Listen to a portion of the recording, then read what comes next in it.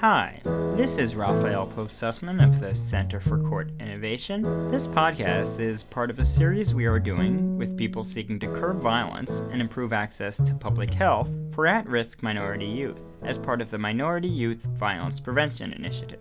The initiative is a partnership of the Office of Minority Health at the U.S. Department of Health and Human Services and the Office of Community-Oriented Policing Services at the U.S. Department of Justice that encourages collaboration among public health organizations, law enforcement agencies, and community-based groups. Our podcast series highlights innovative approaches at the 9 demonstration sites that have received funding under the program. This week, we're looking at the Stand Up Participate program in Hennepin County, Minnesota. Stand Up Participate is an initiative led by the community-based organization Asian Media Access in partnership with local public health and law enforcement agencies, as well as other community-based groups like the LVY Foundation. Stand Up Participate seeks to prevent youth violence by helping young people acquire skills for self-sufficiency, improve self-esteem, and develop cultural pride. I'm speaking today with Angie Huang, Executive Director of Asian Media Access, and Tyree Lawrence, Executive Director of the LVY Foundation. Angie, Tyree, thank you for speaking with me today, and welcome. Thank you. Thank you. So for starters, can you describe Stand Up Participate? Sure. This is Angie from Asian Media Access. Stand Up Participate has been focusing to use bicultural healthy living as a concept to encourage particularly Asian American community and African American community. So we will hope is by working through cultural pride and really giving youth their a control sometimes that would be something they'd be proud of. So they would be more willing to participate and to change their behaviors. So they would decrease the at-risk behaviors and really be able to participate back to the communities. So we are doing that through a couple different venues, and Asian Media Access focusing on multimedia training, so the youth will build on self-esteem. We're focusing on the cultural classes, such as Asian dances, so the youth can be able to regain the cultural pride. And Tyree will do a little bit different than us, and I will have him to talk a little bit more. Yes, our part of the Stand Up and Participate movement really focuses on entrepreneurship and economic development. A lot of the young men, the African American young men in particular, are often challenged with some of the caveats they face in society and certain stigmas, if you will. So we leverage the ability for them to kind of tap into their own personal potential and their talents, and then take it to another level by allowing them to explore those talents in a way that ends up in a form of business or some type of trade or skill set, so that they can really find alternatives to whatever lifestyle may be prohibiting them from just living life in general and just being quote-unquote normal. Yeah, and I think Tyree's strategy is touching a very important part, is to really giving youth a choice, giving them a power to choose some of the skills they like to acquire, such as entrepreneurship, such as multimedia. And after they do that, they're really building their own team to get away from other negative influence around them, to really be able to focus and really starting to become a contributing citizen. And then we bring in our partners, particularly at the public health and the police departments, to providing such as mentorship, such as talking about how we can improve relationship together with the police department, and also having them to even just take them to shop. We have one activity, back to school shopping with the cops. So the cops pick up 30 at-risk youth, and then we got Target Foundation to support each youth has $100 spending money. So the cop guide them through Target to purchase all the school equipment. So by doing this type of activity and empower the youth to have a choices and power and control, they feel they can choose a better route for themselves. I feel this strategy is very effective. So, how is funding from the Minority Youth Violence Prevention Initiative enabled Stand Up Participate to work with its target population and expand services? The funding for us has been so helpful, particularly be able to do a lot of trainings and recruiting support groups with this youth, and we can do a lot of creative and innovative outreach. I would like to particularly emphasizing that bicultural healthy living we have been utilizing as a central theme for all the activities, particularly, for example, our Asian youth. We trying to encourage them to exercise more through Asian dances and martial arts. So that's really tied them back to their cultural roots. So we really attract more youth to the programs with this type of activity instead of trying to utilizing mainstream activities.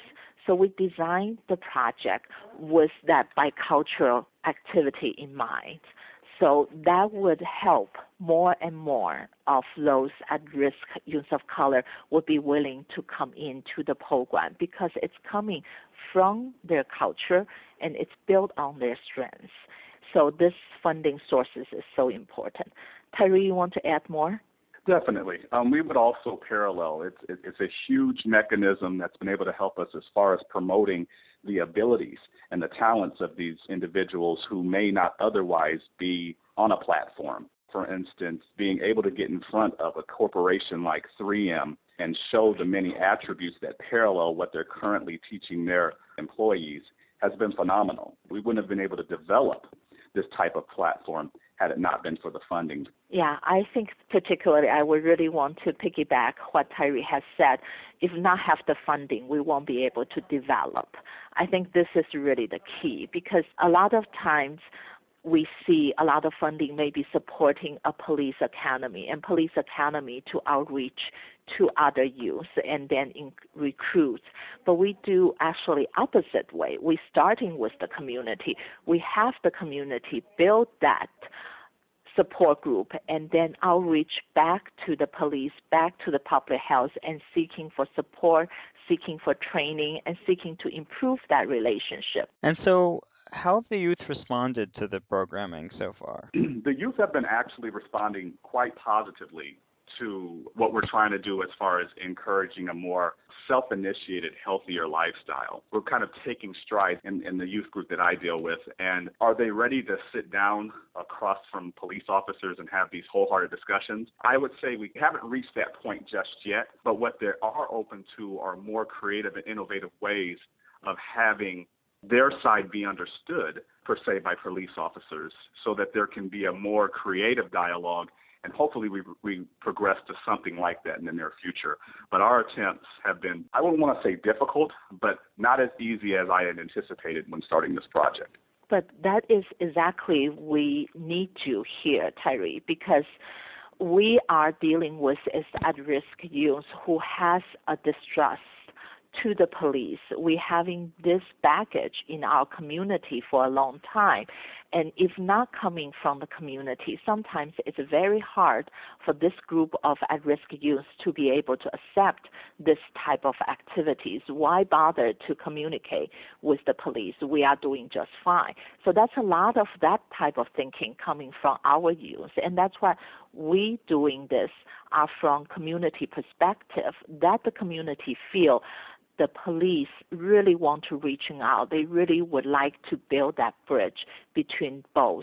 And how are you measuring outcomes? We have a very dedicated evaluator working with us from the University of Minnesota, has been helping us to do two major data collecting efforts. One is doing the youth survey pre and post, and we really focusing a lot on those relationships, and we got a lot of high mark. For example, the questions we ask is, do you feel there's a care adults in the programs? And we always have more than 95% pre and post have a very high comparison, and we do well on that area. And the other part is the teacher survey, because we want to prove our methods work, particularly at the academic outcomes level. So we have all the youth to take survey back to their teacher, has their teacher directly mailed to us, and talking about, did you feel this youth changing their behavior? Do they turn in the homework on time now? Do they participate at the class? Do they be able to work well with the classmates in the school? So all these are very positive feedback. We just conclude our first year's evaluations, and we come back with 85 to 90% all the mark from the teacher regarding, we have about 170 survey back. So regarding those 170 youth we serve, they are hitting the high mark, and teacher give them a lot of improvement, particularly they notice throughout the year.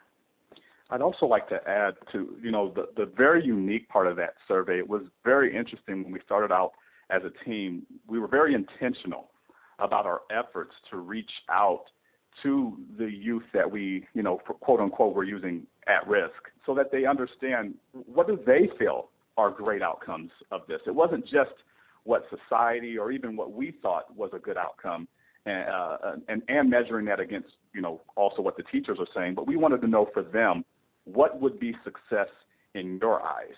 And that is a very special part of the survey that has been, in my opinion, very innovative in the ability for them to voice on the survey. We're producing our own businesses. We are acquiring trade skills toward having the job opportunities. We are meeting CEOs and executives where we normally wouldn't have been exposed to this type of thing. Those are massively impressive outputs to these youth in so many different facets, and that's just a small component of the survey, but in their minds, it's like the main thing. Definitely. And this really tied back into that relationship evaluation. The evaluation is designed really talking about how we can utilizing relationship, building this relationship to motivate the youth to change. So it's not just to say you come to our program, you learn the skills, but the skills is part of their life, can change their life to better. So we would be able to have the skills so that youth can earn more money for their family, for example, or to even just a simple Asian dance. One of our My At-Risk male dancers won the first place this year at the Hmong New Year's, and they've been so proud of themselves and used to be connecting with the Hmong gangs. Now they are out there on the stage with 20,000 people cheering for them to get this first place at the Hmong dance competition. It means so much to them, and that really also pointing out a different direction. So in the evaluation, they will say they love dance, they love the opportunity we create for them, particularly it proves the points. If we can build a relationship with these youth, we would be able to really encourage them to choose to use different arts to release their anger, to express themselves on the stage, to be proud of themselves, to speak up. Then we can have some alternative. Then we hope those messages will be able to create a long-term impact, to create a better system for us. Well, thank you so much. Thank you. Thank you so much. This has been Raphael Pope-Sussman of the Center for Court Innovation, and I've been speaking with Angie Huang, Executive Director of Asian Media Access, and Tyree Lawrence, Executive Director of the LVY Foundation. For more information on the Center for Court Innovation, visit www.courtinnovation.org.